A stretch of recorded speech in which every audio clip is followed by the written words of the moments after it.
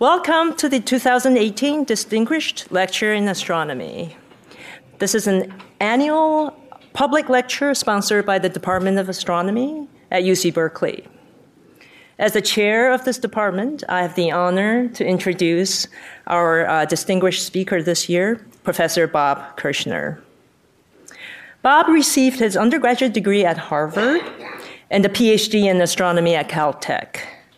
He was a postdoctoral fellow at the Kitt Peak National Observatory and a faculty member at the University of Michigan before joining the Harvard Astronomy faculty in 1986. Bob was the president of the American Astronomical Society from 2004 to 2006.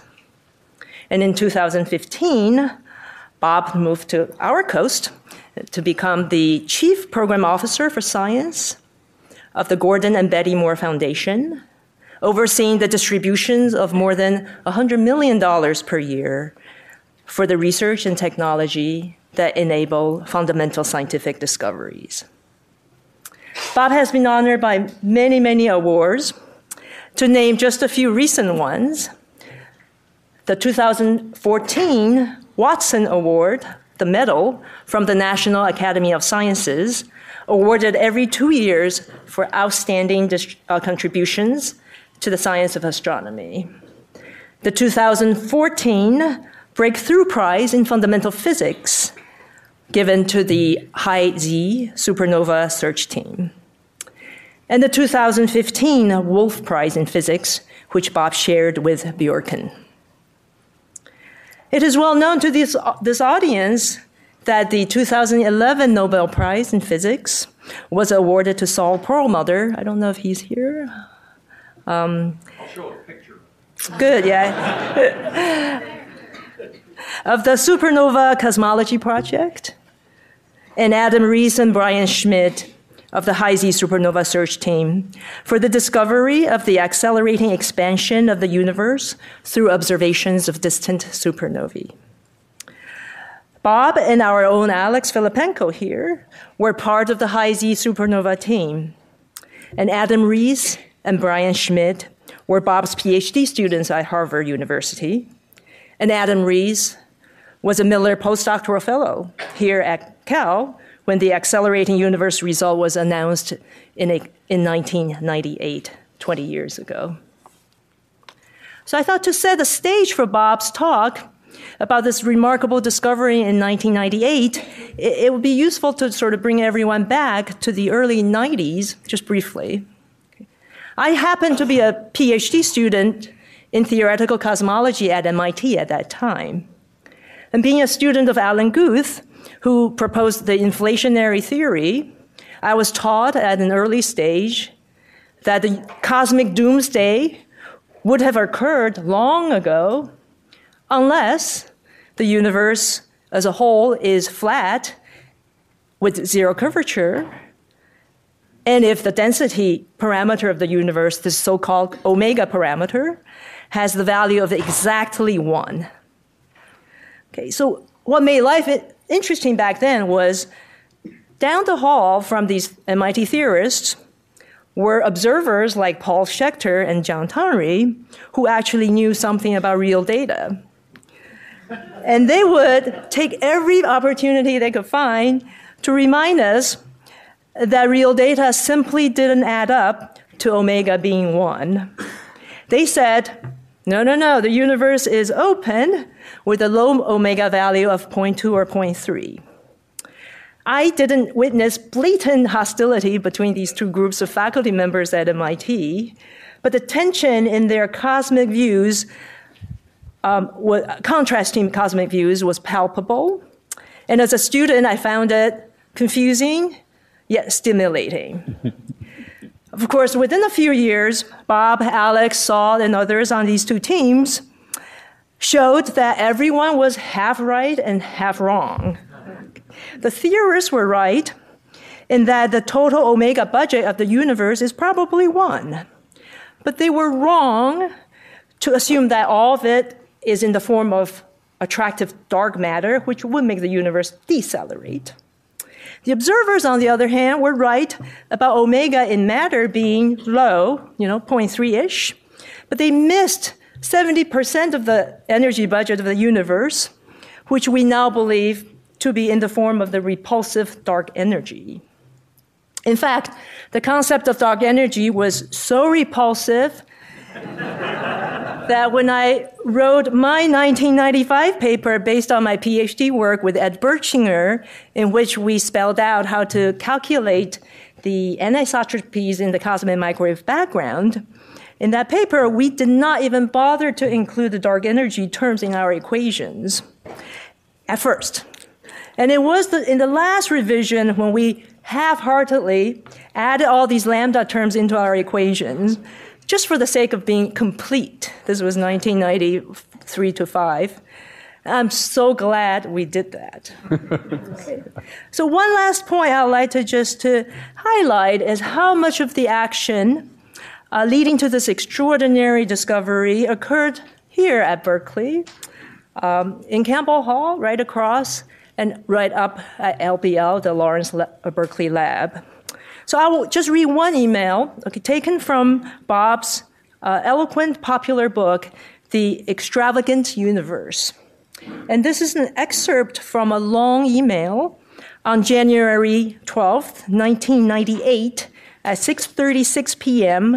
from Adam Rees, then a Miller Fellow in Campbell Hall, to the High-Z team. He said, "The results are very surprising, shocking even.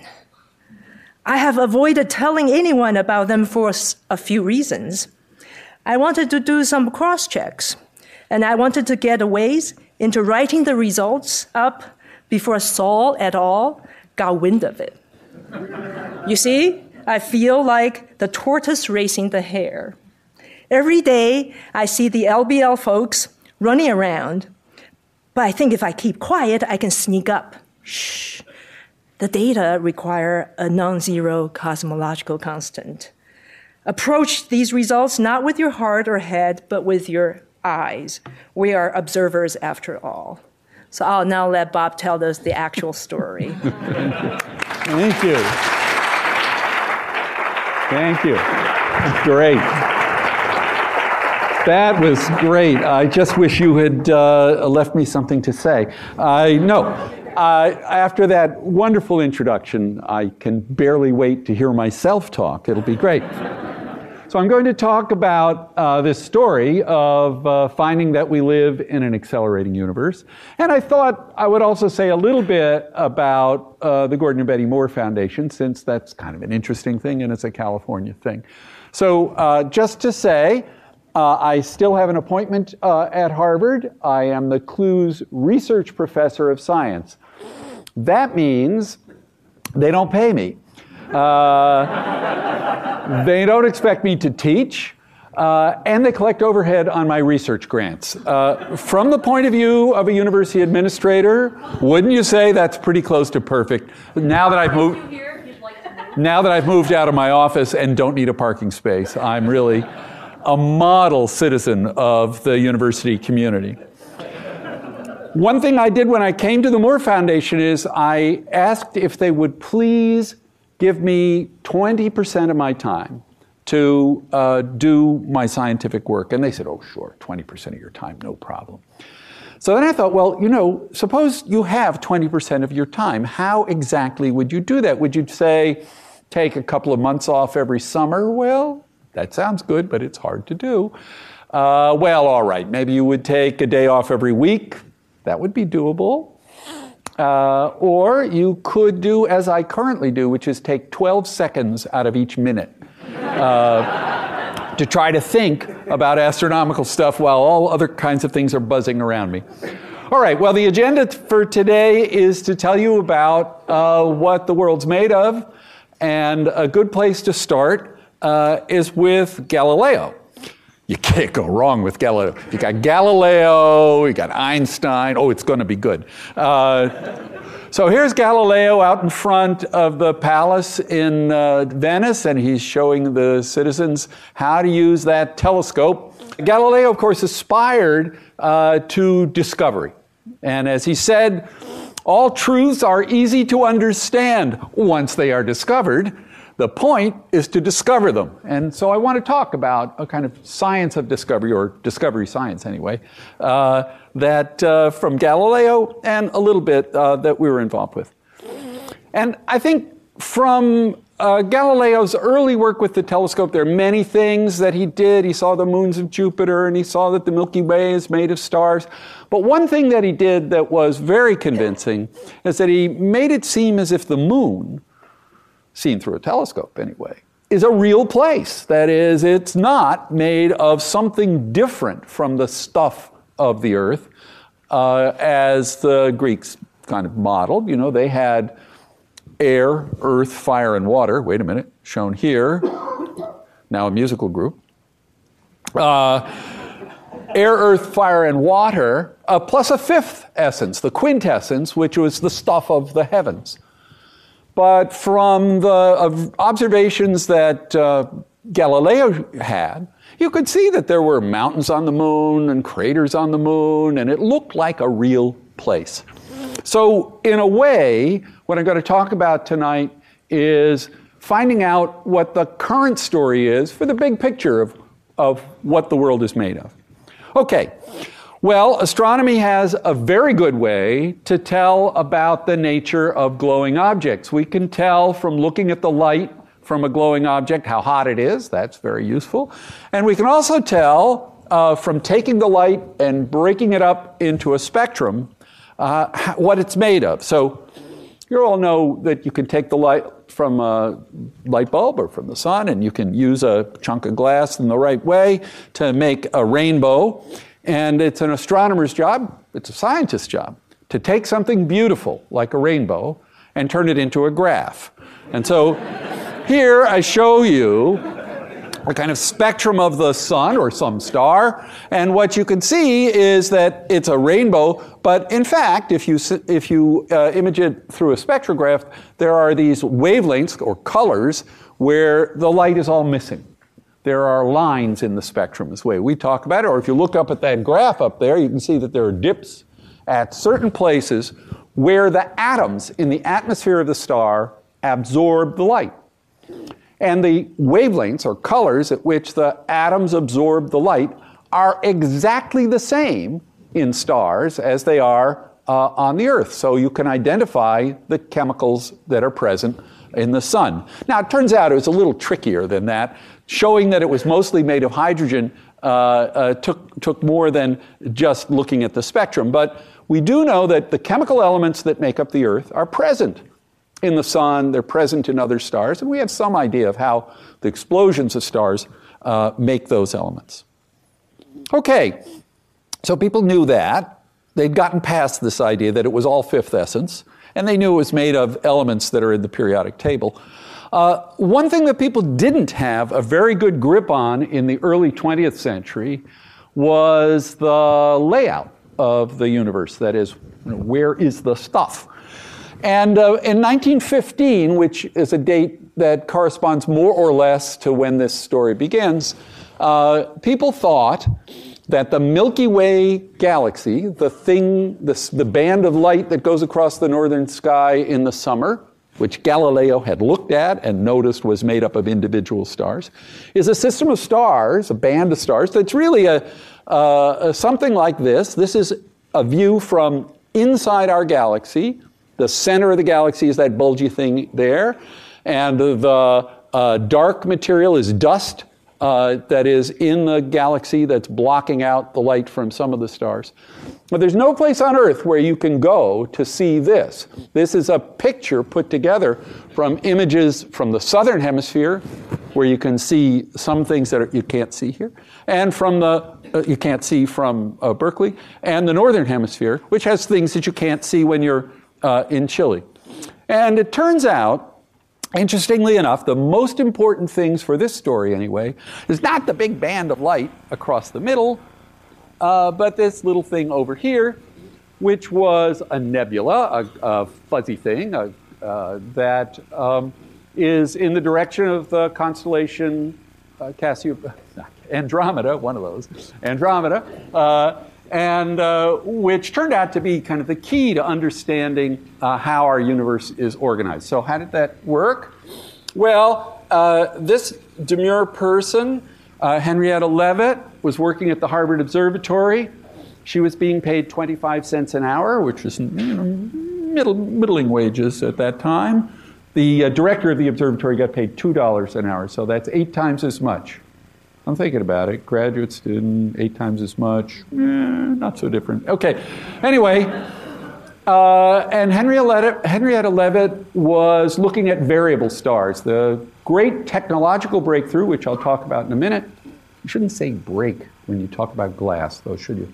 Well, anyway, the great technological change at that time was to take images on photographic plates. And I'll show you one in a second. Glass plates with a silver halide emulsion, and by chemistry, the light would allow you to record the images, as you know. People used to have experience with film and cameras and stuff, but that is going away very rapidly. Anyway, she noticed that there were certain kinds of stars that were all at the same distance because they were in a cloud of stars. Large Magellanic Cloud and the Small Magellanic Cloud. And she noticed that they were all at the same distance, so the ones that looked brighter were really brighter. And she noticed that they varied in a way that was very systematic. The ones that were really bright varied slowly, like a big bell has a sort of slow vibration. And the ones that were less bright had quicker vibrations. Now, the point about that is that it shows you there's something you can measure, that is the period of the vibration, that doesn't depend on the distance, and it will tell you whether the object you're looking at is intrinsically bright or intrinsically dim. And that allows you to figure out how far away that object is. So here's the director of the observatory on his $2 an hour salary. He's quite a nice suit. Harlow Shapley, and he was interested in this question of the layout of the Milky Way and used variable stars, like these and other types, to try to map it out. So here is a kind of map. This is not a picture of our Milky Way galaxy, again, because you can't get out of it. It's too big. But what it shows is a typical galaxy, and the dimensions were what Shapley was able to work out. So astronomers talk about distances in a kind of funny way. We talk about time because all the information that we get is coming to us at the speed of light. All the light that we get is coming to us at the speed of light. And the speed of light, as everybody knows who's ever been in a science quiz, is a foot. That's a unit of distance used in the United States and in Myanmar. A foot in a nanosecond, so in a billionth of a second. So astronomers talk about the distance to something as in the length of time it would take light to get here. So for example, in this room, I'm looking at the front row. I don't see you the way you are. I see you the way you were 14 nanoseconds ago. Curiously, the people in the back look younger. That's because I see them the way they were 40 nanoseconds ago. Okay, just a joke in the room, but not a joke in the universe. The light takes time to get here. We don't see everything simultaneously. We see nearby stuff, more or less now, and distant stuff the way it was in the past. So that means a telescope is a kind of time machine that lets us see into the past, or see the light that comes from the past, and see what the universe was doing back then. When I describe this story of cosmic expansion, we'll compare how the universe was expanding back then with how it's expanding now by looking at things that are very distant or nearby. So there was a pretty good job of mapping out the size of the galaxy. Shapley thought it was something like 100,000 light years. So I've been talking about nanoseconds. In a year, light travels a certain distance. And it turns out when you go outside, the bright stars that you see are some light years away, or maybe 100 light years away. And that means the light left that star 100 years ago, or more. It could be, like when Democrats controlled the Congress and something. I don't know. Anyway, the light left some length of time ago when the universe was quite different, and is arriving here tonight. The distance across this galaxy is about 100,000 of those light years. So that gives you the scale. All right. And we're not in the center. Berkeley is located out here, kind of across the bay, not in the center of the Milky Way. Okay, so I was talking about photographic plates, and here's a example of a photographic plate. This is an image, black and white, taken of Albert Einstein. And you can see that the exposure time was actually quite long, because the person who was sitting next to Einstein in this chair got up and left. The person behind him is shaking his head. No. Relativity, bunch of nonsense. Anyway, the interesting thing here is that the sensitivity of photographic plates to light is kind of limited, and its chemistry in a gel applied to a piece of glass. You swish it around in the right way, and you reduce the silver salts to silver metal, and that makes the negative, and all that stuff that you do. Turns out only a small fraction of the light that falls on the photographic plate really does something. And so in the old days, you had to keep the shutter open quite a long time. Now when you use a digital detector in your cell phone, you can take pictures in low light without a flash like this, and the exposures are pretty short because the light makes an electric signal that is much more efficiently converted to information than these photographic plates. Okay, long-winded thing about photographic plates. The amazing thing is that we have now developed the method not just to see what people looked like back then, but to see what they were thinking. And here's what Einstein was thinking about the universe. He was thinking, well, it must be static. He had been working on gravity, and he knew that gravity pulled things in, but he thought, that just doesn't sound like the right answer. So he put in by hand, when he was thinking about this world of the whole universe, he put in by hand an extra term, this cosmological term that we've been talking about, that had the effect of a kind of anti-gravity, or as you described it, is a repulsive term, yes. And here's why he did it. He said, can you read this in the back? Oh, too bad, because I was going to say I was translating from the German, but okay. He says, that term, it's the Greek letter lambda, that's his fraternity, that is the cosmological term. He says, that term is necessary only for the purpose of making possible a quasi-static distribution of matter as required by the fact of the small velocities of the stars. So it turns out if you measure the velocities, I'll mention that in a minute, of the stars in the Milky Way, they're not very large. And some are coming toward us and some are going away from us. And so he thought we lived in a static universe, and so he wanted to make sure that his gravity theory, which was the general theory of relativity, agreed with the facts as he knew them in 1915 or so. So here he is. Here's Einstein and de Sitter, and they're working at the blackboard. We have this photograph. And again, the most important thing, of course, is not those big hulking people with their pipes, but the lambda that's in there, unless that's just a Lagrange multiplier. I think, anyway. All right, so how do you decide whether that's right or not? Well, the answer's got to be observations. It can't just be theoretical argument, no matter how articulate or kind of convincing to people or how loudly it is pronounced. So here is the tool that really helped change things, which is the 100-inch telescope at Mount Wilson. Andrew Carnegie set up an observatory. George Ellery Hale built the world's largest telescope. Well, he had built it in Wisconsin. Then he realized California, much better. Built a 60-inch telescope. That's the diameter of the mirror. The 100-inch telescope, a tremendous feat of engineering at the time. And then later, the 200-inch telescope, the Palomar telescope. So again, What's the most important thing in this picture? By now, you're on to me, and you know it's not the big thing in the middle. It's something else. It's this chair over here. Up here is a platform where the astronomer would sit. And here's the astronomer sitting in it. That's Edwin Hubble, sitting on that chair, on that dangerous platform.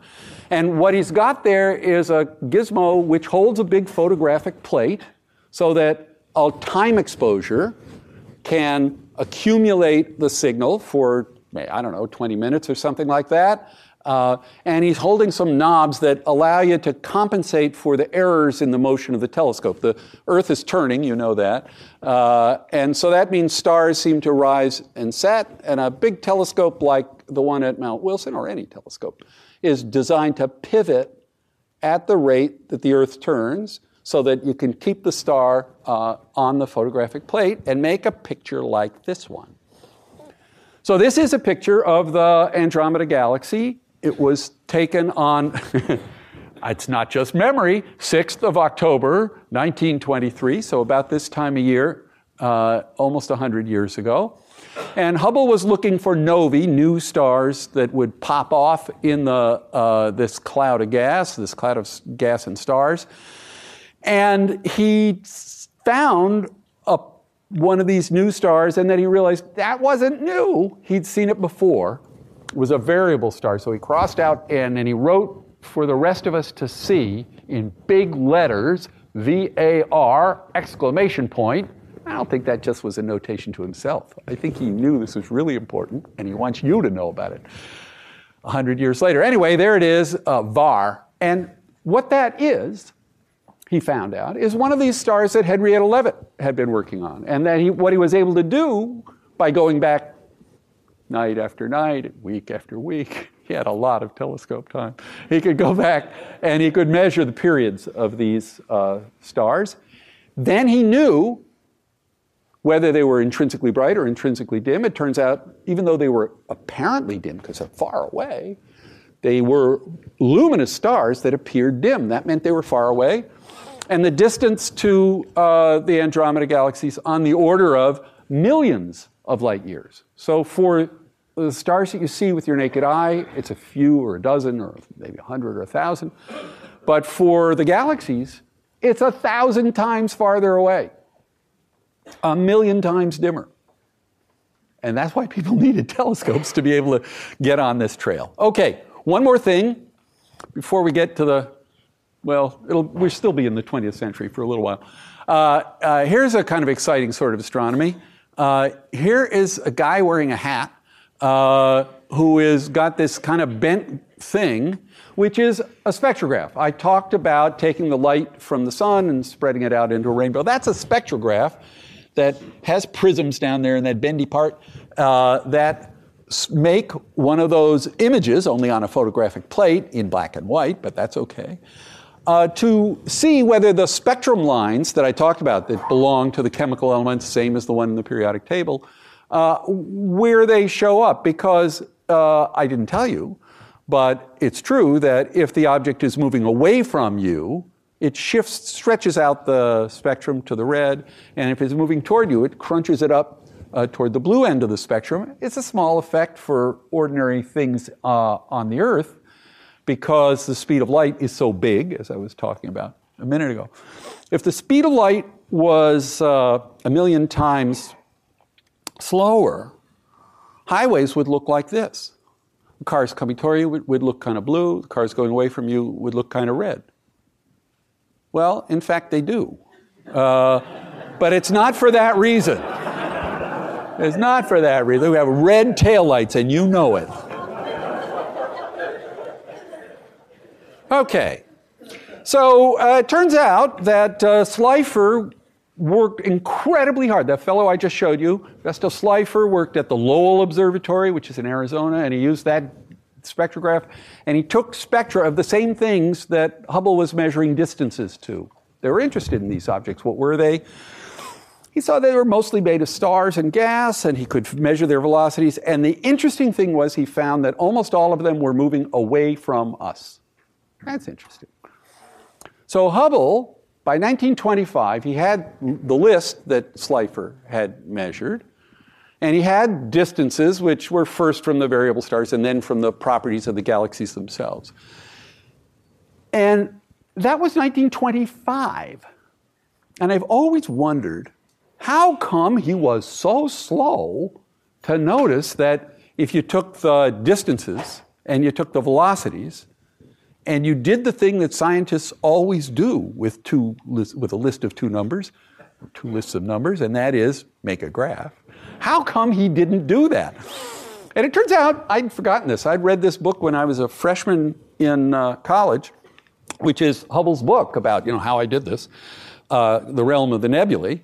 And in it, he explains why he did not plot the distance against the redshift, the thing for which he is so famous now. Here is his reason. He said it was natural inertia. Are there graduate students here? If you're kind of not making very good progress on your thesis work, natural inertia. Now, the sort of psychological physics. A natural inertia in the face of revolutionary ideas, Einstein's ideas they turn out, couched in the unfamiliar language of general relativity, discouraged immediate investigation. The passive voice was used. This is the School of Letters and Science.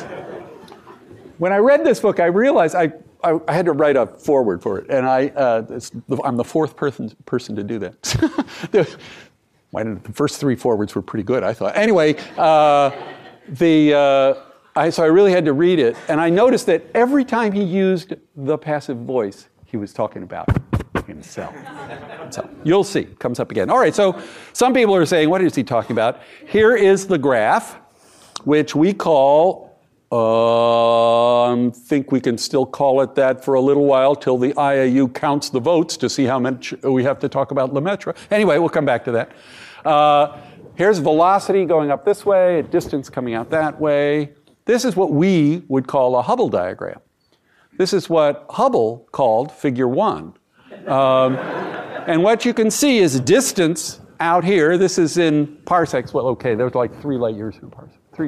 3 light years in a parsec. So 6 million, 3 million light years, let's say. And velocities, those are 500 kilometers a second or 1,000 kilometers a second. So those are pretty good speeds. Your Tesla 3 isn't going to get up to that speed. And this is, I'll show you why I would think that this is the evidence that we live in an expanding universe. But I want to just mention one thing for the people who are kind of really tuned into this, which is that it's widely rumored, and probably true, that Hubble never really bought into the idea that they were measuring actual expansion velocities or the stretching out of the universe, and he thought there might still be some other reason for that. And I think the reason he was so ambivalent on that is given away in his, if not forward, it's a preface, the thing he wrote at the front of the book. This is kind of interesting. In the field of cosmology, the writer has had the privilege of consulting Richard Tolman and Fritz Zwicky of the California Institute of Technology. Daily contact with these men has engendered a common atmosphere in which ideas develop that cannot always be assigned to particular sources. The individual, in a sense, speaks for the group. No citations for you. Okay, so I will come back to that because I'll show you that Zwicky was very uncertain in the mid-30s about whether these red shifts that I described a minute ago were really measuring velocities or something else. I'll show you the evidence for that. Anyway, here's the conventional picture. Never mind all those highfalutin scientists. If you're taking a freshman course from Alex Filipenko, you must interpret the Hubble diagram this way. That the universe is expanding away from you. The nearby galaxies moving away slowly, the more distant ones more rapidly, and that's the evidence for the expanding universe. Well, okay. At Harvard, of course, this is normal. Certainly for the faculty, they all think they're the same. Well, never mind. It turns out you can make a picture where the whole universe is stretching out in all directions, and for every observer it would look like that. If I had the power, if you gave me the power, Dean Hellman, to make this room twice as big, what would you see? You'd see the people who are 1 seat away from you would move to be 2, and the people who are 10 seats away from you would end up 20 seats away if I just stretched everything out. You'd see everybody moving away from you, not because they don't like you, but because the whole space is stretching out. The nearby things would stretch out a little, the distant ones a lot more. So that's the picture we have. Okay, and the thing that determines how this expansion is going to go is gravity. And Einstein wrote down a kind of theory for this, which was very helpful, and which people wanted to use to understand the expansion of the universe. So here's the kind of class, what do we call it, yearbook picture. Yeah, here's the yearbook picture. So Einstein is visiting 813 Santa Barbara Street, the headquarters of the Carnegie Observatories, Mount Wilson Observatories. Campbell of Campbell Hall is next to him, right? Isn't that Campbell? I think that's Campbell. Yeah, I think that's Campbell. I don't know where Hall is. He's not in here. Hubble is over there on the left, and you can see that George Ellery Hale, who is up there in the portrait, is patting him on the head. Good work. I'm glad we built that telescope so you could measure the distances and connect that to the velocities and see that we're living in an expanding universe. And Einstein, who had gone to a lot of trouble to make this equation with the cosmological constant in it, for completeness, no doubt, decided that, well, maybe after his own observations, shown here, after his own observations, he became convinced that Hubble was onto something. Hubble is in every picture, okay? Like a ghost coming out of the... Anyway. And here's what so the legend is, if you read a book, and you got to be careful, you must read Alex's book, of course, and I'm sure it talks about, well, I don't know, actually. It might be, he ought to, say something about Einstein calling this his greatest blunder. That's what everybody says. And I was trying to, the cosmological constant, his greatest blunder, I tried to track down who said it first, and this is incomplete and possibly not the best historical work ever. But George Gamow, who wrote the books that I read when I was in high school about math and science and cosmology too, wrote an autobiography. So who else could write his autobiography? Anyway, and here's what he said. Einstein's original gravity equation was correct, and changing it was a mistake, that is, putting in the cosmological constant. Much later, when I was discussing cosmological problems with Einstein, I really wanted to put that in my book, but, hasn't happened yet. Much later, when I was discussing cosmological problems with Einstein, he remarked that the introduction of the cosmological term was the biggest blunder he ever made in his life. But this blunder, rejected by Einstein, is still sometimes used by cosmologists even today. This is 1970, I think. Even today. And the cosmological constant denoted by the Greek letter lambda rears its ugly head again and again and again. Gamow, you can't beat it. Okay. So this is the picture now. We have a universe made of galaxies. The distances between the galaxies are millions of light years. The equations that govern the history of expansion are Einstein's equations, maybe with, maybe without the cosmological constant. With Einstein kind of giving it the curse, you probably think, well, I don't think I'll do that, except for completeness, of course. And there were people who thought this might be a real physical story of the universe, of expansion from a high-density place in the past to this universe that we're seeing today. And the person who really talked about that is Georges Lemaitre. The controversy is Lemaitre made a Hubble diagram before Hubble did. Okay, so whose diagram is it? That's the short form of it. The answer is Lemaitre was too polite after it. He says the evolution of the world, he means the whole universe. The evolution of the world can be compared to a display of fireworks that has just ended. Some few red wisps, ashes, and smoke, standing on a well-chilled cinder, Earth. We see the slow fading of the suns, and we try to recall the vanished brilliance of the origins of the worlds. He thought that this expansion meant there was a time when the universe was dense and small and hot. Well, we'll see. Yes, hot. That led to the universe that we see today. So he was really onto it. Okay. But just let me say, even after Hubble's expansion law was found and after Einstein said we can get along without it, there were some people who thought maybe lambda had something to do with the blowing up of the world. So here is Professor Willem de Sitter. This is from a Dutch newspaper.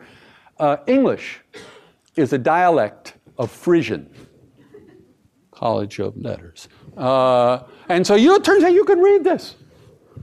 What blows up the ball up? What makes the universe expand or swell up? That has to be lambda. No other answer can be given. Well, okay. So at least some people were still thinking about it. And of course, I'll show you that lambda is back, rearing its ugly head, only now with data. Okay, better get moving. So here's Einstein. This is it's not Einstein, it's a statue of Einstein at the National Academy. And he's holding a tablet. Some people say he brought it down from a mountain, but he's holding a tablet with some equations on it. Let's take a closer look. There's an equation everybody knows. E equals mc squared, the way energy is related to the conversion of mass. So if you wanted to build a nuclear weapon, there's a good equation to know. Or power the sun, come on. The Nobel Prize Committee was afraid of all that stuff, and they thought this middle equation here that has to do with the photoelectric effect, very good, okay. And up at the top is the equation of general relativity, kind of complicated, it's got all those mu-nu things on it, and but there's no lambda in it, okay? No lambda on the tablet. And I'll come back to that at the very end. All right, so I keep saying you don't decide these things about what's the right picture of the world just by talking, by convincing people or intimidating people, as people were trying to do in the hallways at MIT. I've already got that in here, so ha ha ha. But by evidence. So here is an iPhone picture taken of Tycho Brahe, and you notice they're looking up. There's a new star up there in Cassiopeia. That was on my mind. And they're pointing to it. The most important thing in the picture is not the castle. It's the little dot up there, which is a new star. Turns out this is a supernova explosion, a star exploding, destroying itself, turning the oxygen in its core into iron, and emitting a bunch of light. And if you go to the same place where Tycho saw this in 1572, if you go there tonight, and you use a radio telescope and an X-ray telescope and an optical telescope, because we can, and look at it, you can see there's this wonderful thing where the emission from the silicon and iron, which is the fluffy stuff in there, which is the inner parts of that star, is being blasted out into the space between the stars. And it's a very nearly spherical kind of a thing that we're seeing. This is what we call Tycho's supernova remnant. And if you look there today, you can see that it's expanding. And if you work back, when did it explode? It's the right one. These things are seen in our own Milky Way galaxy with your eyes, but you can see them in distant galaxies with telescopes. Alex is a great expert on finding supernovae. So here's a galaxy not too far away. That dot we know because we measured that the light from it shows the star is expanding at 10,000 kilometers a second, so it's ripping the star apart. And it glows brighter and dimmer over a period of a month or so, and then trails on for a long time because it makes radioactive elements. Okay, so what's the story here?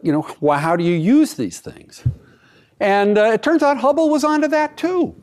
I had the experience of reading Great Expectations in high school. Maybe some of you also endured that. And I remember reading Great Expectations, letters. I was reading Great Expectations and thinking Pip, the protagonist, was kind of sort of my age. Which he was, because he gets older during the story. But then I had to read it again in college. And I thought, I read this. Jeez, Dickens. Okay. Anyway, I read it, and I thought, Pip, he's kind of my age now. When you reread something, you kind of see it differently because of, what's happened to you. And in this case, it turns out this book, which is allegedly about galaxies, is in fact entirely about supernovae. Read this. Supernovae can be detected. Supernovae can be detected at immense distances, and in principle, they are a criterion of distance about as reliable as that of the total luminosities of the nebulae. That's the tool he was using to figure out how far things were. And he said, gee, that'd be great. Actually, however, Hubble was one of the very first Rhodes Scholars, and he went to Oxford. So even though he grew up in Missouri, he spoke with an English Oxford accent and said things like, actually, however, the maxima, the brightness of the supernova, are so seldom observed, and the supernovae themselves are so rare, they contribute very little to the present problem. The problem wasn't that the supernovae weren't good, it's that you couldn't find enough of them. And so I want to show you the technology has come to our rescue. Here is Bev Oak, who was my thesis advisor at Caltech. And you can see he is a happy guy because he is holding in his hand one of the very largest silicon detectors used in astronomy, a CCD, like the things in digital cameras. This is a 0.24 megapixel device. And it cost a ton of money. And he's very happy to have it. This was in the 70s. And now I'm going to turn to the Gordon and Betty Moore Foundation. The Gordon and Betty Moore Foundation, somebody said I give away $100 million a year. It's not my money. It's money that Gordon Moore of Moore's Law and one of the founders of Intel set up a philanthropic foundation 15 years ago with money that had to do with the technology of building chips. And here's Moore's Law, the one you're familiar with, where on the horizontal axis is the year of introduction, and on the vertical axis is the number of transistors in the processor. And it's pretty amazing. The vertical scale is a logarithmic scale, so each tick is a doubling. And the horizontal scale is a linear scale, so each tick is a tick of the clock, years. And it turns out that the doubling time is about 2 years, starting back in the 70s when that chip was made, and now, it's up here. So over here, a few thousand devices on a chip, and, that's what you get now, where it's billions of transistors on a chip. Now, it turns out that through the miracle of capitalism, that you can just change the axis. And roughly speaking, this is Gordon Moore's net worth. It went into the billions, and he decided that's enough. There's nothing I need. And he set up this foundation. So we're in Palo Alto. We give away all the earnings on $7 billion. Well, not really. We give away 5% on $7 billion. We have about $350 million a year. The things that we do are environmental conservation. We do basic scientific research. That's the chunk I'm in charge of. We do patient care. It turns out that Gordon and Betty was in the hospital, and she got the wrong medication. and nearly died. And you would think normally a rich person would then sue for malpractice. No, that's not what they did. They set up part of the foundation to improve the outcome of patient care, and they endowed the Betty Irene Moore School of Nursing at UC Davis. So, they're very generous people who've taken the high road in life. Anyway, all right. So what's the point of this diagram? Well, okay, there's a Moore Foundation. That's part of it. And the other is that detectors have gone from being very expensive and very small to very expensive and very big. So here's silicon detector now as big as a photographic plate, only it works 100 times more efficiently. It sends out the signals as electronic signals that you can process in a computer. The computers are bigger and better and faster, so you can actually do this, add pictures, subtract pictures, multiply them.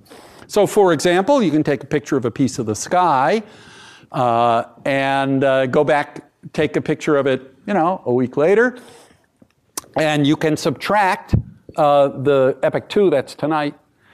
You can subtract Epoch 1, that was a couple of weeks ago, from tonight, and what's left over is a dot, which is a new object, in fact, in this case, a supernova. So the technology that has replaced photographic imaging has also allowed you to go straight to the computers and do this digital processing to find things. Everything else that stayed the same went away because we did a real good job on this little piece of it. And only the dot that changed is visible. Okay, so I'll come back to that because the technology underpins being able to do this. Let me go a little faster. Okay. There's one more thing I wanted to say about Zwicky, which is, of course, there's another big component of the universe that we heard about a little bit in the introduction, which is that there's gravitating stuff that we don't see very well. It's not the stars. Turns out it's not even stuff from the periodic table, but Fritz Zwicky looked at clusters of galaxies. So here you see those big fuzzy things, and then there are a bunch of ones around. It turns out these are all in the same part of the sky. The density of galaxies is much, much higher than it is elsewhere. And if you go and measure the velocities of some of these, you can estimate what the mass is that would bind this bunch of whizzing things together. So here's Fritz Zwicky, as you've seen later. Here's his book, Morphological Astronomy. And I had to buy a used copy, and somebody had written in it, and they underlined the most interesting things. So it turns out where Fritz was talking about that cluster of galaxies and how much mass it had and how it was so much more mass than was accounted for by the stars, that there must be dark matter, stuff that was present, gravitating, but not radiating. And so he calculates, equation 82, he works out how much mass you'd get for this whirling around stuff. And then this unspeakable person who from whom I guess I bought the book, indirectly, says, it talks about this, it says, we arrive at the conclusion that the conversion factor from luminosity to mass is of the order of 500. So there's 500 solar masses for every solar luminosity. Turns out that's sort of the number. In contradistinction to much smaller conversion factors for galactic stars. For the sun, for example, that number is 1. Okay, for stars more massive than the sun, it's less than 1. So that he scratches his head. He says there's several alternatives to explore. He says, well, maybe it's true indicators of their total mass. Okay, if you find an astronomer, who's an astronomer? Who considers themselves? Yes. All right, look around and talk to the astronomer. What you do is you punch them in the arm and you say, who discovered dark matter in clusters of galaxies? They'll tell you Fritz Zwicky, okay? Because that's explanation A. The second, B, beta. The second possibility is, again, that the universe is non-expanding. This does not mean, however, that the clusters are necessarily stationary. The observed velocity, that's confusing. The next one is gamma.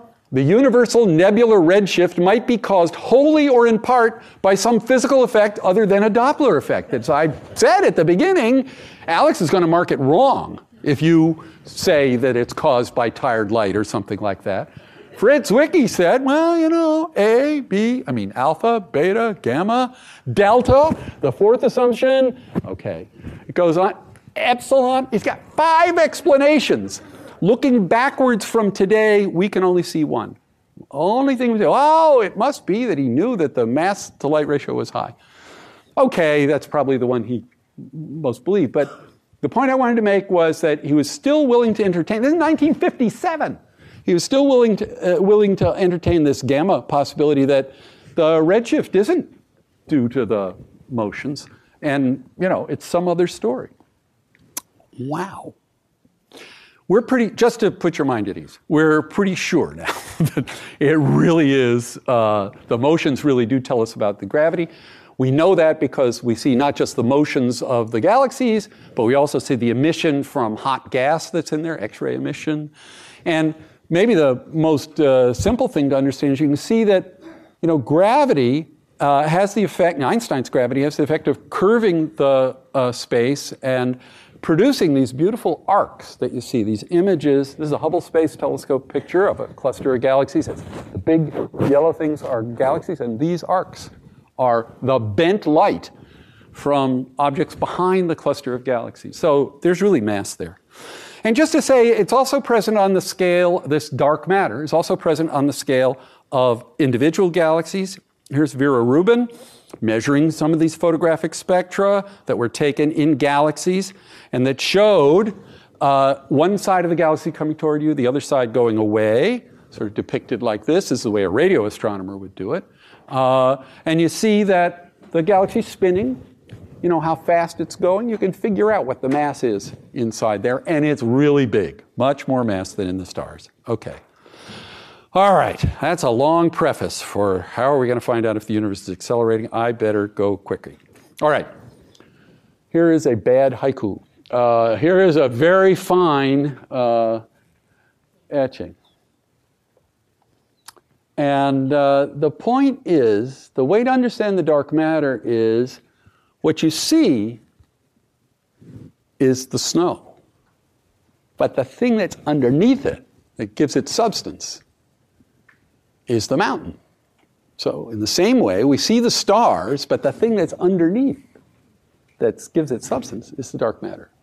Deep snow traces rock. Always winter, never spring. Mountains do not melt. Whoa. School of Letters. This is prose, by the way. That's prose. Why is your part of prose? All right, visible matter traces the dark universe, so that when you see a galaxy, what you see are the stars moving in the gravitational field of the dark stuff. Okay, why do we believe this? Because we see the kinematics. Wouldn't it be great, though, if we had a real experimental test? And it turns out Berkeley is one of the places where people are working very hard to try to make detectors that will actually detect the dark matter that's moving through this room. So the idea is we're in the galaxy. I showed you that we're out there in the outskirts. We're going around. We're going 200 kilometers a second. If the dark matter is there, it's like driving through a rainstorm. There'll be splattering going on. The dark matter does not interact as strongly as a drop of water with your windshield, but there ought to be a way to detect it. People here have been very clever about building detectors. Here's a gadget, which is a cryogenic dark matter something or other. That's I believe what the S stands for. That is, they're hoping to use to actually see the dark matter that's the Earth is going through as we go around the galaxy. That would be great. You do wonder how long you're going to have to wait for this, though. You know, the speed of light, it was 150 years from the time that astronomers knew that the speed of light was finite, as I was talking about, until you could measure it in the lab, because it's so fast on ordinary scales. Dark matter, well, you might say it was 1933 when this stuff that Zwicky was doing. And everybody who has a dark matter experiment expects that when they open up the box, they will see the signal. Could happen next week, maybe. The people are working very hard on that. Okay. All right, so now let me come back. So now we've got the components. We've got an expanding universe with dark matter. Let's get moving. We've got supernovae that allow us to measure distances and technology that allows us to find them at will. And so Saul Perlmutter and his gang and Alex and Brian Schmidt and our gang were working on this more or less separately. But we had contact with one another, as shown here. Saul punches above his weight, I guess you could say. And so we measured distances and redshifts for distant supernovae, and we compared them to what you'd predict. Remember, the story is if you look nearby, you're seeing now, and if you look far away, you're seeing the past. And the light travels for billions of light years from the supernovae. It turns out the stars that we're looking at are 1 million times brighter than the ones that Henrietta Leavitt was working on. That means we can see them 1,000 times farther away. Instead of millions of light years, we see them at billions of light years. It's really as simple as that, except we have to figure out how to use the supernovae. That's a whole story in itself. Okay, so here's the result. As it was back in 1998, the blue dots are ours, the red dots are Saul's. And the thing that you notice is there's some kind of a diagram up there, but the evidence that the universe is changing its expansion in a way that's kind of interesting is out here at large redshift, big distance, the early universe. It turns out the distances that you find are bigger than you'd expect in a universe that was coasting. If it was coasting, you get this horizontal line. The points are up there, even though it's a mess, and they're not very good points. We do much better now. It was evidence that we were living in a universe that was accelerating. So this cosmological constant, which had the property of making the universe accelerate, seemed like there was some evidence for that. So just to recap, you could make a diagram. Dark energy, how much of it going one way, and dark matter, how much of it going the other way. And just to recap, if you asked a theorist in the right part of the hallway at MIT, they would say, that's my answer, that red star. And if you went over to building 37 and you talked to, or 9, I forget. Anyway, you know, MIT is very confusing, all numbers. I took a course from Professor 84. If you went to talk to the, no, that was the building. If you went to talk to the observers, they'd say, well, it's here. 0 dark energy, that is no cosmological constant, and low dark matter for the observers. 0 dark energy, because Einstein said you mustn't do this except for completeness, and all dark matter. And those are both wrong. The contours there show you what the hint was from the early data from 1998 from both groups. And you can see the contours from the two groups are very similar. And they don't lie where those blobs do. They lie up, which means you have to have some dark energy in order to account for the supernova data. This was a big surprise to Einstein, because he'd been dead for so long. And he started walking around with sheafs of paper under his arm that have lambda on it. I don't know if you can see this revisionist stuff. You got a lambda right there. Okay, so here's the elementary idea. Oh, at an elementary school. What school did you last attend? What, Sherlock? Elementary, my dear Watson. Okay, it's the girls and the boys, I think, doing a tug-of-war. But the idea is, it's like the dark matter and the dark energy. The dark matter is working to slow things down. The dark matter is working to slow things down. The dark energy is working to speed things up. And there's a kind of tug of war that is reflected in the history of expansion for the universe. That's a pretty bad metaphor. Okay. Today, the data's a lot better. Here's a paper by Dan Skolnick and others. Data's way better, and you can see there's some kind of a line up there, and then here, this shows how things are scattered about the line. It's a curved line. I'll show you in a second. That is one where the universe is accelerating over time, and the data's gotten way better. The constraints on the properties of the universe are much better. So here's that old diagram I showed you. This is a fairly recent one, not even the one that I just showed you, because I couldn't figure out how to make the colors plausible. Anyway, we're doing a lot better.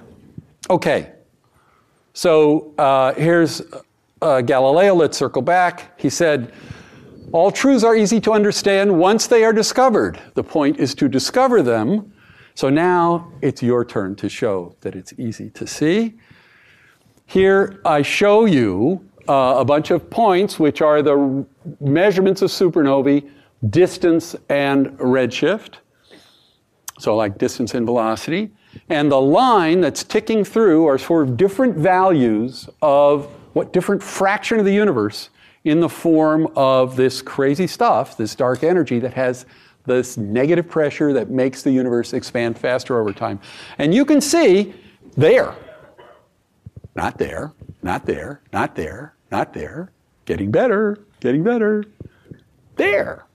0.75 or so, 3/4 of the universe in dark energy. Okay, the point is to discover it, not to see it later. Because if you discover it, the King of Sweden invites you to shake hands. Okay, so here's our picture. This is an early time in the universe. It was hot and dense. I'm sure they had the inflation before the Big Bang. Anyway, the time of expansion and slowing down due to gravity. For a while, gravity was winning. But now, as the matter thins out, the density goes down, the dark energy is bound to win. So that's our kind of picture for it. This is not the world's most precise diagram. This is a conventional thing, is to have a pie diagram. Now, are you the dean of all sciences? No. Oh, no. Just physical science? What? Yes. Too bad. Well, no, this will do. All right, then. So I think you should look at this diagram, Dean Hellman, and you'll see that atoms so let's say chemistry, roughly speaking, is about 4%. The dark matter, which turns out can't be made of anything from the periodic table. It's too long a story to tell you tonight, but is about 1/4 of the universe. And so that would be, let's say, experimental physics. And the astronomy and cosmology would be 73% of the universe's budget. Now, I told you obliquely that I work at a philanthropic foundation. I didn't tell you obliquely. I told you directly that I work at a philanthropic foundation, and that makes me think of money. And so I've redrawn this diagram. I don't know if you've ever spent any time looking at the back of a $1 bill. I really do not recommend it. It is the weirdest thing. There's this I, and there's some Latin phrases, and oh my goodness, it says, the Roman numerals, it says 1776. Anyway, dark energy, dark matter, but the intelligent, brilliant part of the universe, the I, it's about 4% of that, 4%, 4 cents on the dollar. Okay. So you might say, well, this is a crazy picture. I don't believe this. Well, can you read that? I'm hoping not. Okay. It says, that T-shirt, which my wife is wearing, says, although the universe is under no obligation to make sense, students in pursuit of the PhD are. And I saw this for sale in a gift shop. And I said, I am Robert P. Kirshner.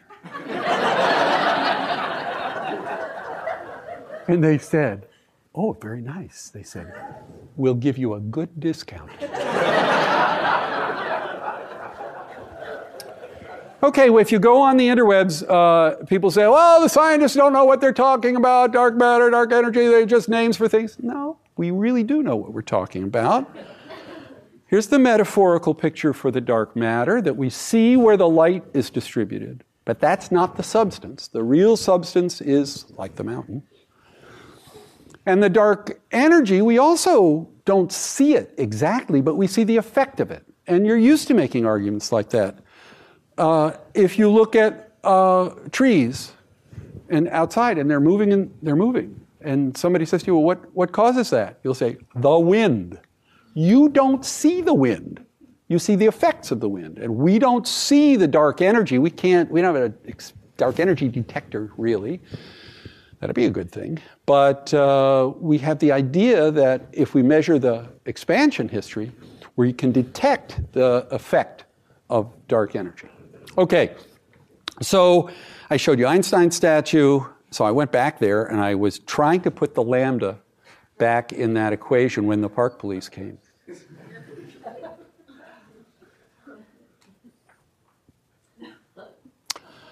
All right, well, how long do we have to wait? I don't know, till there'll be real experimental evidence on these things.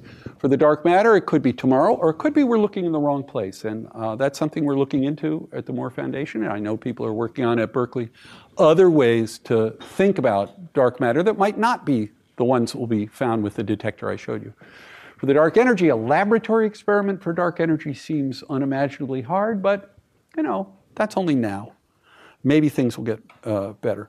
On the astronomical side, the Moore Foundation has been helping the University of California and Caltech to participate in this incredible technological adventure of building the 30-meter telescope. And the Moore Foundation has put $200 million into this project, and we sure hope that we'll get the land use permit. But this is something which will help us work over the whole span of the universe, from nearby to look at planets around nearby stars, only a few light years away, to the earliest stars and galaxies forming right at the dawn of cosmic time. So this is a fantastic instrument that will help us fill in this picture. Okay, well, that's enough. Let me just close by saying, what kind of science is this? When I was president of the American Astronomical Society, every once in a while I would stand shoulder to shoulder with the presidents of other societies, and we would talk to congressmen, basically, and explain to them the low road. We'd say, science is for technology, and technology is going to lead to economic growth, and we'd say it's a dangerous world, and it's important to have science for defense. And a lot of congressmen are kind of old guys, and so medicine, they're big on that. So, there's this idea that science should do all these things in the world. And honestly, it does do these things in the world, and those are pretty good reasons. But there's more to it than that. You came here, you didn't come here because I was going to tell you how to make a large detector or something. You came here because of the ideas. And we're all interested. We want to know where we came from. We want to know where we're going. We want to know, where we are. So I think at least some science, a little bit. And the science that we do at the Moore Foundation is part of that story. No, you didn't want to be bored. No, sorry, I forgot my punchline. We don't want to be all those things. Some of the science we ought to do for the joy of finding out how the world works. Thank you very much.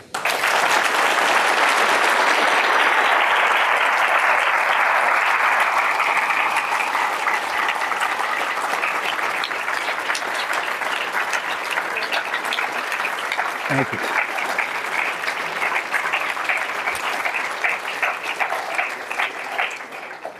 Boy, you didn't get cheated, did you? I'll get you out of here. You have 2 more talks. The clock is running slower.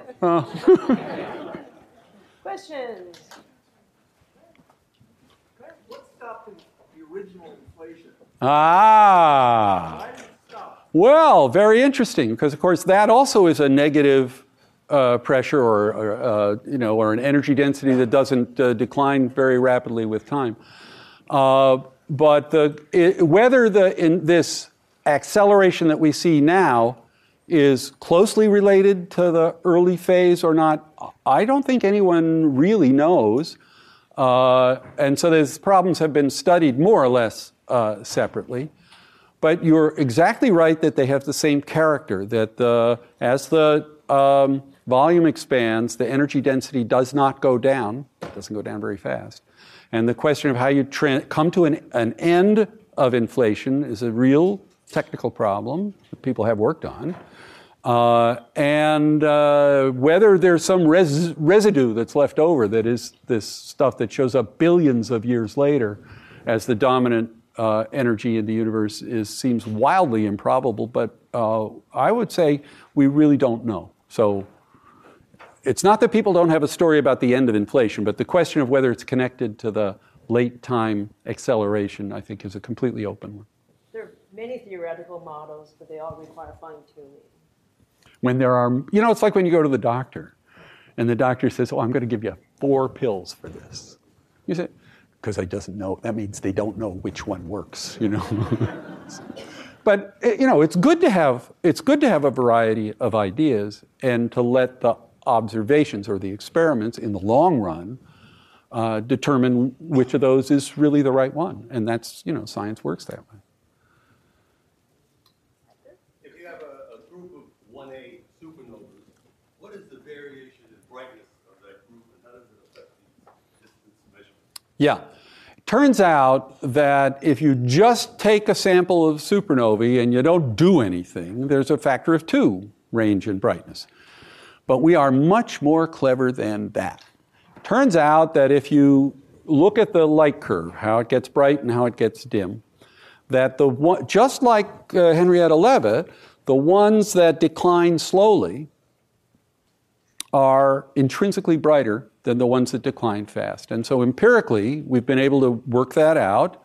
We've been able to do things with the colors of the supernovae and account for dust. And we have a whole elaborate way, which is what made this possible. When you do that, the scatter in the distance is about 10%. So that's a big improvement, and it means that with a sample, as you saw, a couple of hands full of supernovae, you can measure an effect, which is the one due to the acceleration, which by itself is a 10% or 20% effect. But if you get a bunch of things, each of which the distance is 10%, by the time you've got a couple of hands full, you really have a pretty good idea whether the universe is coasting along, slowing down, or speeding up. So the answer is the supernovae are pretty good, provided you filter them properly and use these rather elaborate empirical techniques to improve the measurement. But that's what we were working on in the 90s, to get to the point to be able to do this. I'm from the letter side of the house, so I don't know if my question will make sense, but looking at your graphs of the Big Bang and following, is that saying that the history of the cosmos is a one-directional event, that it's going to go out, further out, further out? Yeah, it's interesting, isn't it? So the idea is that, like that tug of war, it turns out as the density of matter decreases, so as the universe gets bigger and lower in density, the cosmological constant, even if it's constant, will be bigger compared to the slowing down. So you will get acceleration until the expansion speed, there's no rule that says the expansion of the universe, of the space, can't be faster than the speed of light. So that means galaxies will kind of get out of your view. And as time goes by, you can see he's really getting this. And as time goes by, you'll see less and less of the universe. Until finally, it's only us and Andromeda. Just the way it was in 1915, when people... Yeah, no, seriously. Now, and it could be worse than that. That's for a cosmological constant that obeys the simplest rule for the relation between the volume and the pressure. If the pressure changes more slowly than that, the expansion will be not just exponential, which this is, but worse than that. And so it means that when people talk about the big rip, that you would start to take apart things that are bound by other forces. That we don't know if that's correct. We don't know if that's the universe we live in or not, because we don't have precise enough measurements of how the acceleration has gone. So the next thing to do is not to just find out if there's a cosmological constant, but to see what its properties are, pressure and density, and also whether it has changed over time, because that's a possibility too. But the view from here is it's going. Yeah, the view from here looks like a one-way picture, and people have gotten very nervous about that. Because, you know, in a few 100 billion years, the view is going to be really different. There won't be any astronomy. Well, hardly any. What are the current efforts to define a more complex model of gravity that might explain things like, dark energy? Yeah. So as many of you know, there's a real problem in theoretical physics, which is that gravity stands apart from the other forces of nature, that we understand the electric force and the weak force, the weak nuclear force and the strong nuclear force is all connected to one another. You can write down a theory that has all of those. But there's no quantum theory, and those are all quantum theories. There's no quantum theory of gravity that people can agree on or that you can test.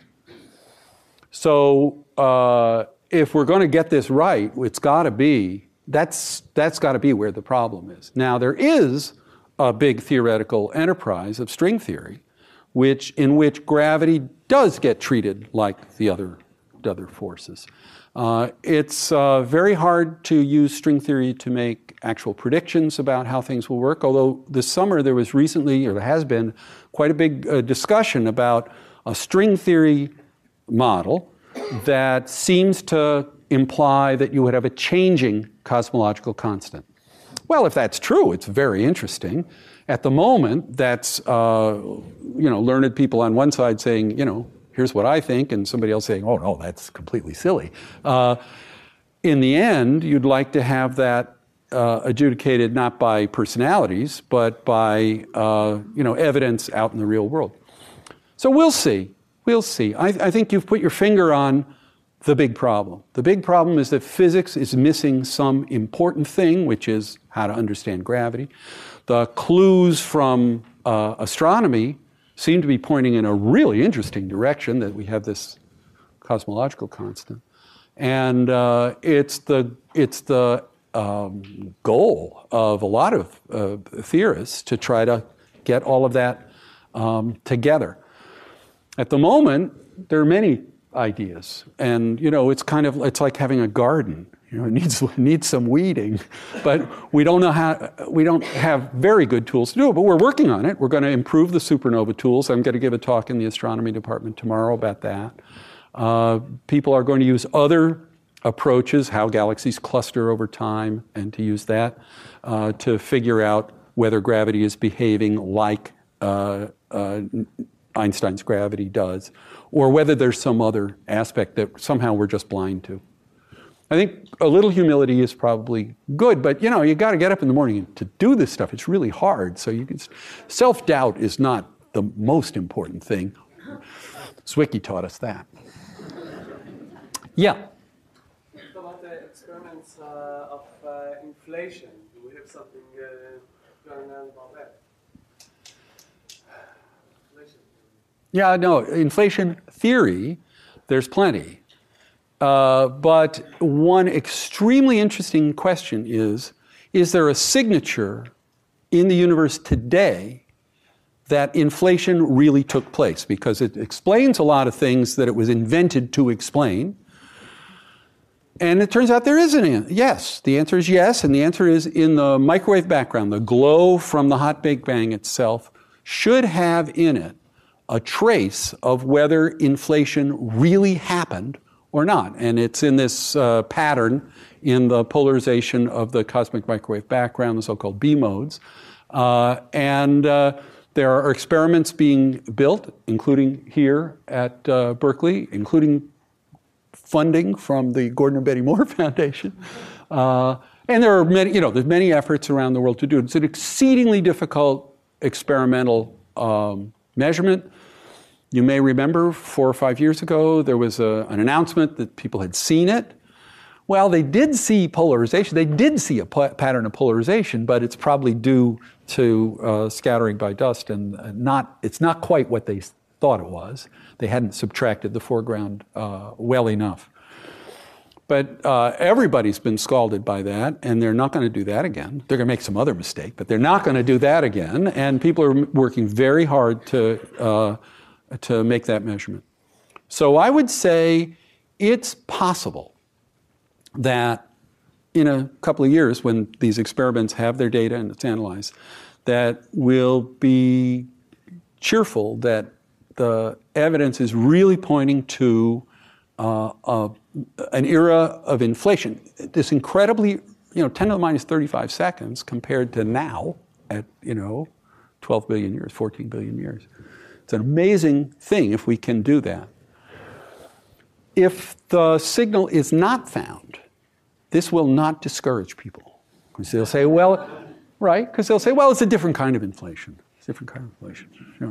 Okay, it's getting late. Yeah. So as Bob said, he'll be giving the astronomy colloquium tomorrow at 4 p.m. in the COP 1.